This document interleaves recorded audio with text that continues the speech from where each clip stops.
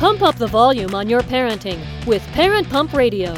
Tune into something different that makes a difference. At Parent Pump Radio, instead of a ripple, we choose to create a splash. Get energized, get inspired, and get informed with how to parent in the new millennium.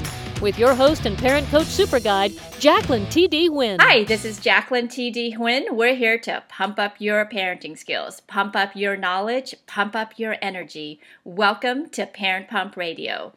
Subscribe to our RSS feed so you'll be automatically notified of new shows. If you're looking for a speaker for your organization or event, please go to my website at integrativeminds.com to learn more about what I offer and contact me at info@integrativeminds.com to schedule a meeting time. And be sure to join us for our monthly family financial workshop, which is live in the city of Torrance, or you can live stream us at Integrative Minds Facebook page. This workshop, as well as our theme for 2019 on Parent Pump Radio, is geared to help families learn, act, and implement strategies to become financially free. All the information is in the show notes. Okay, I'm really excited about our show today. All of you parents, you're going to want to listen to this show because our guest today is a speaker, author, and businessman. He's given over 2,500 speeches all around the world to crowds as large as 25,000 people. He's written 20 books with 3 million copies in print in 13 languages. He has been named one of the top 50 speakers in the world and one of Inc. magazine's top 100 leadership speakers. And his primary area of expertise is influence through leadership. And we're going to talk to him about how we as parents can influence our kids. So ladies and gentlemen, I'd like to introduce you to Chris Widener. Hi, Chris. Hey, Jackie, thanks for having me on the show. I appreciate it. Oh my gosh, I really appreciate you coming to the show. This is the topic that I think is really important for parents, especially in this day and age of drugs and alcohol and social media and all these things that we didn't have when we grew up. Yeah, it's interesting. People always say, everybody says this generation is worse off than the previous generation. And they say they were knocking Elvis and, these kinds of things. But the fact is Elvis talked about being a hound dog and Jailhouse Rock. And yeah, he swiveled his hips. But then we went to, rap, which was a little more open about things. And then now you listen to some of the music kids are listening to now, and it's just pure blatant sexuality and violence. And so, there really is a difference between the generation now and previous generations. They're growing up at a much, much earlier age. It becomes very, very difficult. In fact, I just saw Jada Pinkett Smith. I saw a clip with her and 4 of her friends, or they were sitting around a table having a discussion. And they were talking particularly about African-American girls, but they had a psychologist on there, and they were saying that they believe that African-American girls are sexualized by music and video as early as 5 years old now, in ways that previous generations didn't know until they got married, And so it's interesting how fast kids are growing up through video games and television, social media, music, and it provides us with greater challenges than ever. Yeah. And you think that, okay, I won't give my child a phone until they're 14 or 15. These people don't realize that all of their friends have phone. They have a computer from school. They will get information whether they have their own phone or not. Yeah, absolutely. And my policy was always they had to be 13 and then they got a phone. But you're right. Some kids now are 7 years old and getting these little bedazzled phones. They got these little cases that look like diamonds and it just becomes the centerpiece. And, I guess the problem isn't so much the technology. Because technology can be used for good or bad. I think what happens is you put technology that becomes a superhighway to both good things and some really, really, really dark things. And you put it into the hands of someone who's not old enough or mature enough to be able to make those kinds of decisions. And that's really where the problem comes in. And that's a parenting problem, not a child problem. You give the child something like that and they stumble across things or find things, that's not their fault. It's your fault for not knowing what they're doing and what they're, how they're doing it, how often they're doing it. For example, my kids were not allowed to, they had to use the internet where out in the open so that anybody could pass by at any given time, right? That wasn't secreted away in their rooms and those kinds of things where they can get themselves into all sorts of trouble. Not to say they will, but they could. So for me, it was, this will help you create some borders where you will not probably get into some things you shouldn't get into because you might just be afraid that dad or mom is going to walk around the corner and catch you. So, they were able to use the internet, but in a way that provided a little safety for them. Right. Absolutely. You have 4 grown children, 2 stepchildren, and a 4th grandchild on the way. So when it comes to parenting, grandparenting, you are, I would have to say, safe to say, you're pretty much of an expert, right? Well, I don't know how you define expert. I've done it a lot, and I've made some great mistakes, and I've had some great successes. It's interesting, my kids are 28, 27, 25, and 24. And then my stepdaughters are 18 and 16. So I have, I've gone back into the parenting world because mine were all gone and grown and starting to have grandbabies. And then when I met Denise, I ended up with 2 lovely young stepdaughters. And actually, I kind of really like it. It's given me a great opportunity to apply things that I learned. I'm older now. I'm more mature. I'm much more patient. In fact, I'll tell you a funny story. I was driving down the road teaching Kate, the youngest, to drive. And this was before she turned 16 and got her driver's license. And you're learning all these things. And she decided to try and get through a yellow light. And it's suffice to say, she did not get through the yellow light. It was a full-blown red by the time we went through the intersection. And she turned and she was driving and slowly turned and looked at me. And I slowly turned and looked at her. And she says, "I shouldn't have done that, should I?" I said, "No, you shouldn't have done that." And she said, "Are you mad at me?" And I said, "Nope, I'm not mad at you." And she goes, "Why not?" And I said, "Because it's obvious that you did wrong and that it's dangerous, and you'll probably put that in your database and not ever do it again." And she said, yeah, for sure I won't. And I paused and I said, "You're really lucky I taught 4 other kids to drive before I taught you to drive." Because I learned all those lessons, with 4 other kids first. Well, I have to say, teaching 4 other kids, I'm say you're pretty brave to get into a car again.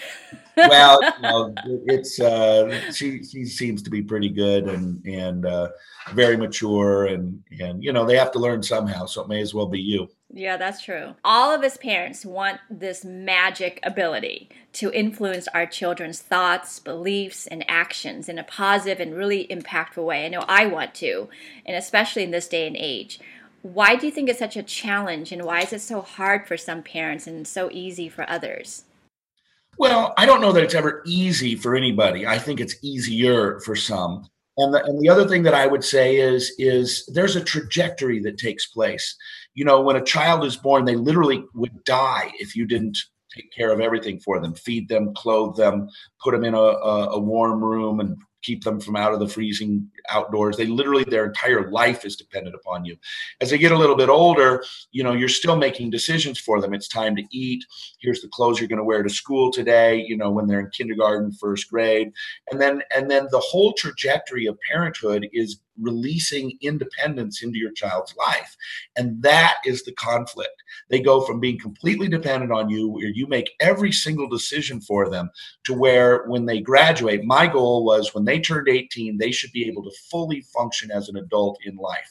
They should be able, if I just got hit by a bus and disappeared from the world, they would know exactly what to do, how to do a bank, how to bank, how to buy a car, how to, make their own food, how to buy clothes, everything. They should be a fully functioning adult. So that trajectory, right, where you're going from complete dependence to complete independence, with that gap there of interdependence in the middle, right? And that's the conflict, because all of a sudden they don't want you making decisions for them. They don't want you telling them what they can do or can't do, when they can come home, when they can't come. They don't want any of that, and that's the conflict. And so I tell people all the time that you're going to go through about 3 or 4 years where you will be the dumbest person on earth. I mean, for 3 or 4 years, you won't know a thing. It's shocking that you could even get through life. You're so dumb, because children just know everything, and everything you say is just ridiculous to them. but they usually come back around. That's what I've seen, not only in my own children's But lives. that's like around the high school age, late high It's school, about early high school. college. And sometimes it's shorter than that. Sometimes it's longer than that. Sometimes it's a year. Sometimes it's 6 years. Sometimes it's 13 to 19. Sometimes it's 16 to 22. But there's a basic time frame, and that's the time frame when they are making their own decisions. And for you to suggest that they do something else is just ludicrous. I will make my own decisions. Thank you very much. And I think that that's the conflict. So the transition is from person who makes all the decision to influencer. How do we influence? And oftentimes I'll say to my kids, would you like my advice? Would you like to know what I think about that? I don't just jump in, well, here's what you need to do. And of course, men do that with their wives a lot too, right? Well, here's how you fix it. Here's what you do. And that's really not what people are looking for. And so I very often just sort of position it as, would you like my advice? Or would you like to know what I think about this? And oftentimes they'll say, not really. Okay, no problem. I don't take it personal. But if they say, yeah, actually, what do you think? Well, here's what I think, and here's the options, and here's what you can do.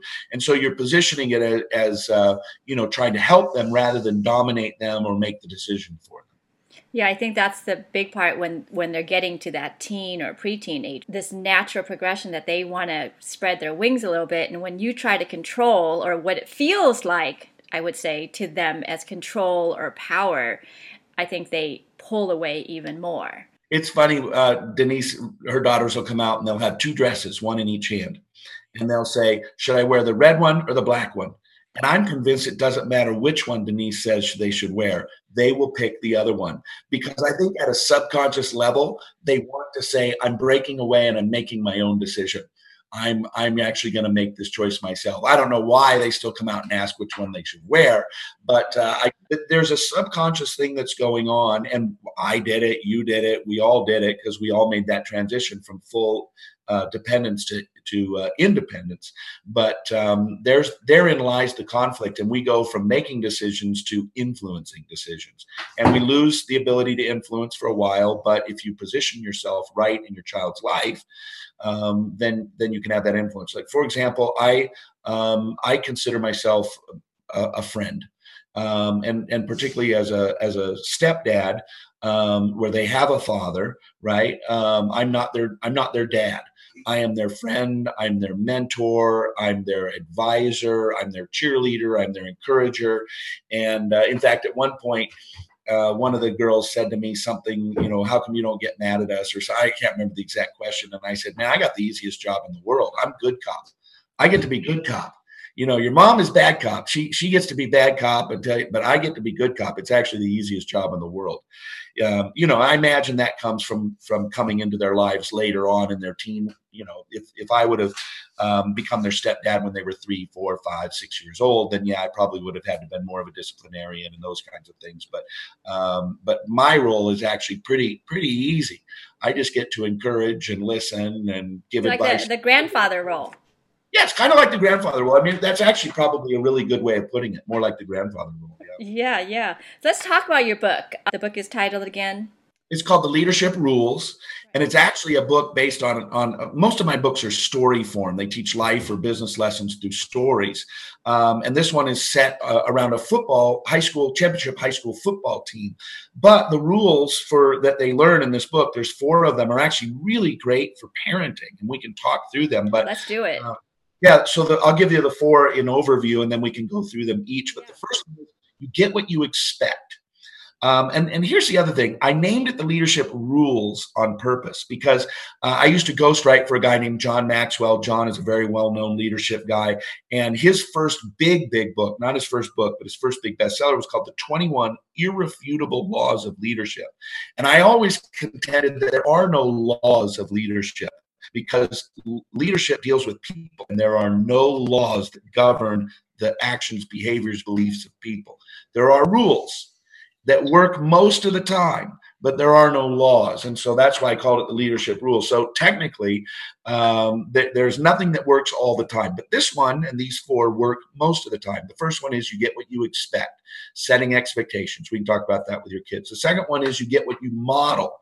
And that's the powerful one for number one. The number two is actually the one that makes number one work. We can talk about that. Third one is you get what you reward. How do we reward and give positive recognition and feedback to our children? And then the last one is you get what you work for. There's a lot of work involved in leadership and a lot more work involved in parenting leadership. Yep. I think you and I are on the same page. I also wrote a book about leadership, family leadership, and how the corporate successful companies can incorporate all those successful tips and rules, like you said, into the family. So let's break down those 4 rules. The first one. First one, you get what you expect. I think it's very, very important for us to set very clear expectations for our kids. They need to know exactly what it is that we expect of them. We can't just lay it out there, do what you want, and then they do something and say, hey, you can't do that. We have to give kids clear boundaries. And I think that, again, in that trajectory, the boundaries are very, very, very, very clear when they're 3, 4, 5 years old, and they become bigger and bigger boundaries. We allow them to make broader and broader decisions as they get older. That my philosophy, I heard it on the radio one time. I don't even know where I heard it from, but I thought that makes a lot of sense. My philosophy was to extend their curfew later and later until their senior year. In their senior year, they had total freedom. Senior year of high school, they had total freedom. They could do what they want, when they wanted, go where they wanted, stay out all night if they wanted, late if they wanted, because somebody said, don't let their first year of total freedom happen in college without your oversight. So they said, let their first year of total freedom happen under your roof. Now, they could stay out all night if they wanted to. None of them ever did. But I had 2 rules. They had to always let me know where they were, and they had to answer the phone when I called. If I called, they had to answer the phone. So I needed to be able, they had the freedom to go where they wanted, do what they wanted, but I had to be able to get a hold of them at any given moment and know where they were. And of course, now they have apps that tell you where they are, Life 360, it tells where their phone is, though, not them. Well, that's true. But most kids now, they can't, the phone is glued to their hand anyway. But you have to set these expectations. What do I expect from you? And, in the corporate world, we talk about corporate culture. What's the culture? What are the group expectations? How do we act? How do we treat each other? And I think the same is true in a family. You have culture in your family, and culture is set by expectations. The expectations are predominantly set by parents, but I think smart parents also incorporate into that, letting the kids also have a say in terms of the family culture. There was a book written, and I can't remember the exact title of it. It might have been 7 Habits of Highly Successful Families, but Stephen Covey wrote a book about that and how every family should have a mission statement and what they, but creating cultural values. How will we speak to one another in this family? What is acceptable and what is not acceptable? Rules applies to both parents and kids. Absolutely, which we'll talk about in a minute. Yeah, because you hear it right. Right, but you have to set the expectations, and then letting your children, particularly as they get older and they have more critical thinking skills, they can participate in that because they're going to say, yeah, we should never talk negatively to each other or cuss at one another or whatever. Okay, great. We've come and we've set family expectations on how we behave with one another.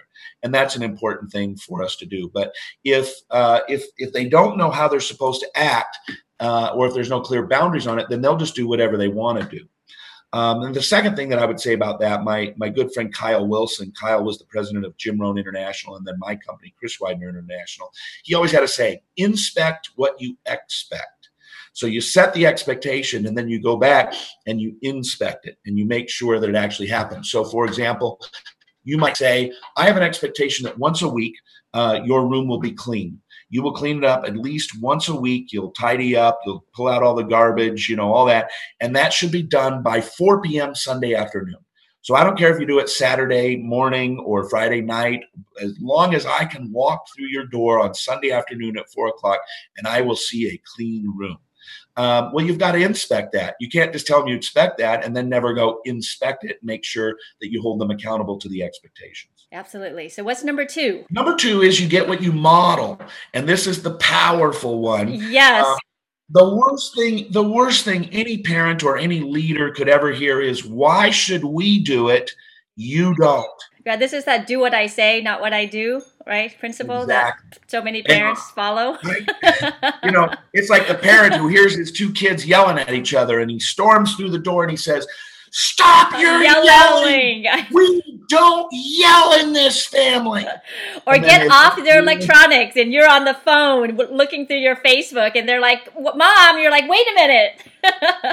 Exactly. Or, it's sad. We actually go out for dinner and we'll see couples that literally we were at a nice restaurant. This was, I don't know, 5 months ago, called Mastro's here in the Scottsdale area. Mastro's is a high-end steak place, right? And people are spending a couple $100, maybe more with a bottle of wine. It's where the steaks are $50 each and the baked potatoes are $8 each. And, it adds up. And you look around the room and you'll see people spending $200 or $300 on a dinner. They've dressed up, and both of them have their nose in their phone, right? How can we ask our children to get away from that screen time if we don't even do it ourselves? Yeah, it's mixed messages. Yeah, so whether it's things like screen time or the way we speak to one another, don't talk to your sister that way. Why? You talk to dad that way. Yep. Okay. And so we have to live it ourselves. In the corporate world, we say, look, if you expect your employees to be there at 9, you better be there at 8:30. Because if you show up at 9:30, they won't show up until 9:15. As soon as they figure out that you come in at 9:30 every day, it doesn't matter that you tell them to be there at 9. They'll get there at 9:15 just to cover their butts and make sure they're there before you. And same is true with kids. Kids will do what you let them get away with. And so you set the expectation, then you model the expectation. Right. Yeah. I'm a huge advocate here in our community with underage drinking, drug use, and all that. And so many parents will say, "Oh, I need a glass of wine because I'm stressed out." And then you wonder why your kids want to try it. They've been watching you drink, and even if it's just one glass, it's still modeling, like you're saying. Well, especially if you position it that way. I'm stressed out. I need alcohol to help me with my stress. If it's, I'd like a glass of wine because I enjoy it and I love the taste and, blah, blah, blah. But if it's, oh man, I'm stressed out, I need wine. You're basically building in the idea that the way you handle your problem is with wine, or in other cases, drugs. Right. I mean, there's so many memes about that. Parents saying, "Oh my God, you need a glass of wine." They're home or something. So what's number 3? So number 3 is you get what you reward. And John Maxwell used to say, that which gets rewarded gets done. And I really believe that that's true, that which gets rewarded gets done. Now it has to be a reward that works right? So if you said to your child, "I'll give you $1 if you clean up your room," they're never going to do it. If you say, "I'll give you $1,000 if you clean up your room," they're going to be gone before you get the sentence out, right? They're in their room, throwing everything and getting everything done. So therein, that they will do something based on a reward. You have to find out the right reward. The number one thing that I would say that parents need to really get good at is rewarding their children verbally. And in some of my seminars, I do this little bit where I talk about how, we have an opposite trajectory as it relates to praising our children. So when it first starts out, we think our 2-month-old child is Einstein for pooping in their diaper, right? It's amazing. Look at this. It's so cute. Oh, she's amazing. Look how wonderful. So what'd she do? She cured cancer? No, she pooped in her diaper. Look at that. And so we really, honestly, they're amazing children, right? And then as they get older, oh, wow, you drew a dog. That's an amazing picture. They're 4 with a black crayon, and they drew a dog that sort of looks like, the Statue of Liberty, but it's a dog. But you tell them it's amazing, and all that color is beautiful. And then, they learn to ride a bike, and it's like, good job, Johnny, you learned to ride a bike. And then by the time you get to high school, it's like, why can't you get grades like your sister? And so and then by the time we're adults, we hardly ever get praised for anything. And so there was a book written called The Power in Praise, and it's an amazing book. I can't remember the author. But the fact is that we can get a lot out of our children and retain a lot of influence in their lives if we understand the power in praising our children. And I was working with a coaching client once, and he had an adult child, 30. And he said, "My son just wants me to be proud of him. And I'm just not. I'm just not. I mean, he's lazy, and he could go make lots more money than he is making. And this guy's a very successful corporate executive, and I just said, really, there's not a single thing you could find that you are proud of him. Maybe you're disappointed that he's not living his life the way you want him to live and making the kind of, but you can't find a single thing. The way he speaks to his wife, the colors he chooses for the clothing he wears, the way he washes his car and keeps it clean. There's nothing you can find. Well, I don't know, let me think about it, and so I really had to shift his thinking, right? And I know that a lot of parents do that with their kids, especially parents that are high achievers and want their children to be high achievers, Look, Dad, I got an A-. Why didn't you get an A? I didn't get an A+. You're an A+ kid, And so I think that it's important for us to be very purposeful in loving our children by rewarding them. There was a book written, I don't know if you've ever read it or heard of it, The 5 Love Languages. Yep, I subscribe to it. Yeah, and there's one for children. I have that too. That's how I know my children's love, because some children, they may want gifts. That's their number one, but other ones just want you to praise them, or they want just physical touch, and you're giving the wrong love language. They're not going to receive it as love. So I have all my parents take the quiz and have their kids take it so that they understand what the top language is. Yeah, brilliant. And that's a way that we reward, right? If we take the time to understand our children and we can reward them with that, they come home and say, hey, here's my report card. And you go, oh, that's great.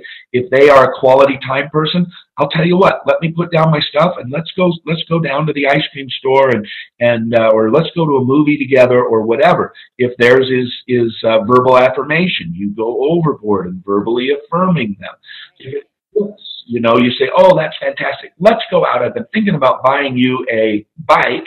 Let's go buy you a bike. Whatever it might be. It doesn't even have to be as big as a bike. But understanding their love language, rewarding them usually using their love language.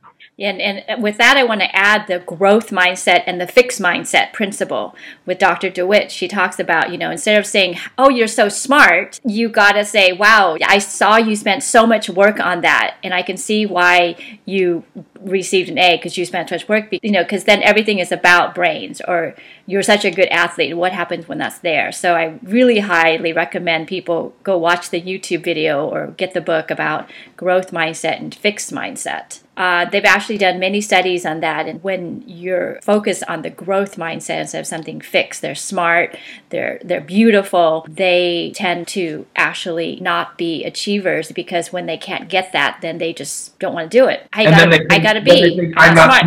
not smart anymore, right? But when they teach these inner city kids that it's about growth, which is how much effort you put in, how much time you put in, even if they get a C, they're like, I just got to put more effort in. That's all it is. So what's the fourth one? Fourth one is sort of the catch-all, and that is you get what you work for. Yes. And the fact is being a parent is a lot of work. It's thankless most of the time. Your kids may think in their head, I love mom and love dad. I so admire mom and dad. I'm so thankful for mom and dad. But they're probably not going to say it much. At least not during the teenage years. For sure, yeah. As they get older, or at special moments, it was interesting. Denise's girls are both, pre-professional dancers, and they had their end of the year dance banquet last night, where they were sending off all the seniors to their colleges and announcing where they're going and thanking them for being part of the dance team for all these years. And it was interesting to listen to to the seniors. Each had a chance to get up and kind of give a little speech, a little 3-4 minute speech, and to hear them thank their moms and dads and recognize. There was one girl, it was interesting, her dad takes a lot of pictures. He's always got a camera. And she said, Dad, I remember my very first day, I can't remember when it was, she was like 6th grade, so 6 or 7 years ago, and we were I think she was doing some cheerleading or something, and she said, I looked down the track and I saw you coming, and you had one shoe on and one shoe in your hand.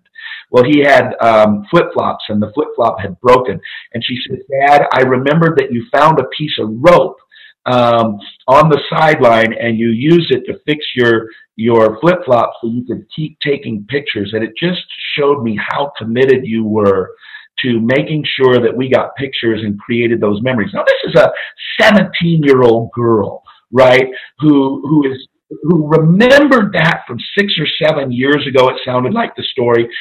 We would never think that was in her mind or that she noticed that, but she noticed it and remembered it 6 or 7 years later. And frankly, she'll remember it 26 or 27 years later because she'll recognize that. But had she not been giving that speech, she maybe would have never said that to her dad. But she got a moment and she pulled that from her memory and she honored him in that way. And it was really it was neat to see. And I think it goes opposite also, those memories that probably shouldn't have been doing, like you said, yelling or doing something that was really bad. These kids remember. They might not be telling you they remember those good, bad, and ugly time, but they remember. So I think, like you said, we got to model those behavior that are exemplary. Yeah, for sure. Wow. I love those 4 rules. And we will definitely put your link to your book in the show notes. Chris, thank you so much for taking the time out to share your knowledge with our audience. Absolutely. Thanks for having me. I appreciate it, and appreciate the work you're doing helping people become better parents. This is how we change this whole society in one generation if all of us parents could learn the great leadership skills that you're talking about. Absolutely. The whole workplace would be better. Okay, well, thank you, listeners. Until next time, keep on learning and keep on growing. Thank you so much for joining us today. Go to parentpumpradio.com and click on the pink box on the top of our homepage to listen to our new and archived shows. To be instantly notified of new episodes, subscribe to our RSS feed. The RSS feed button is located at the top of the page where all our shows are featured. And after listening to the show, go to parentpumpradio.com or our Facebook page to leave your comments, questions, and topic suggestions. And while you're at our website, sign up to receive a free gift. Until next time, have a wonderful week.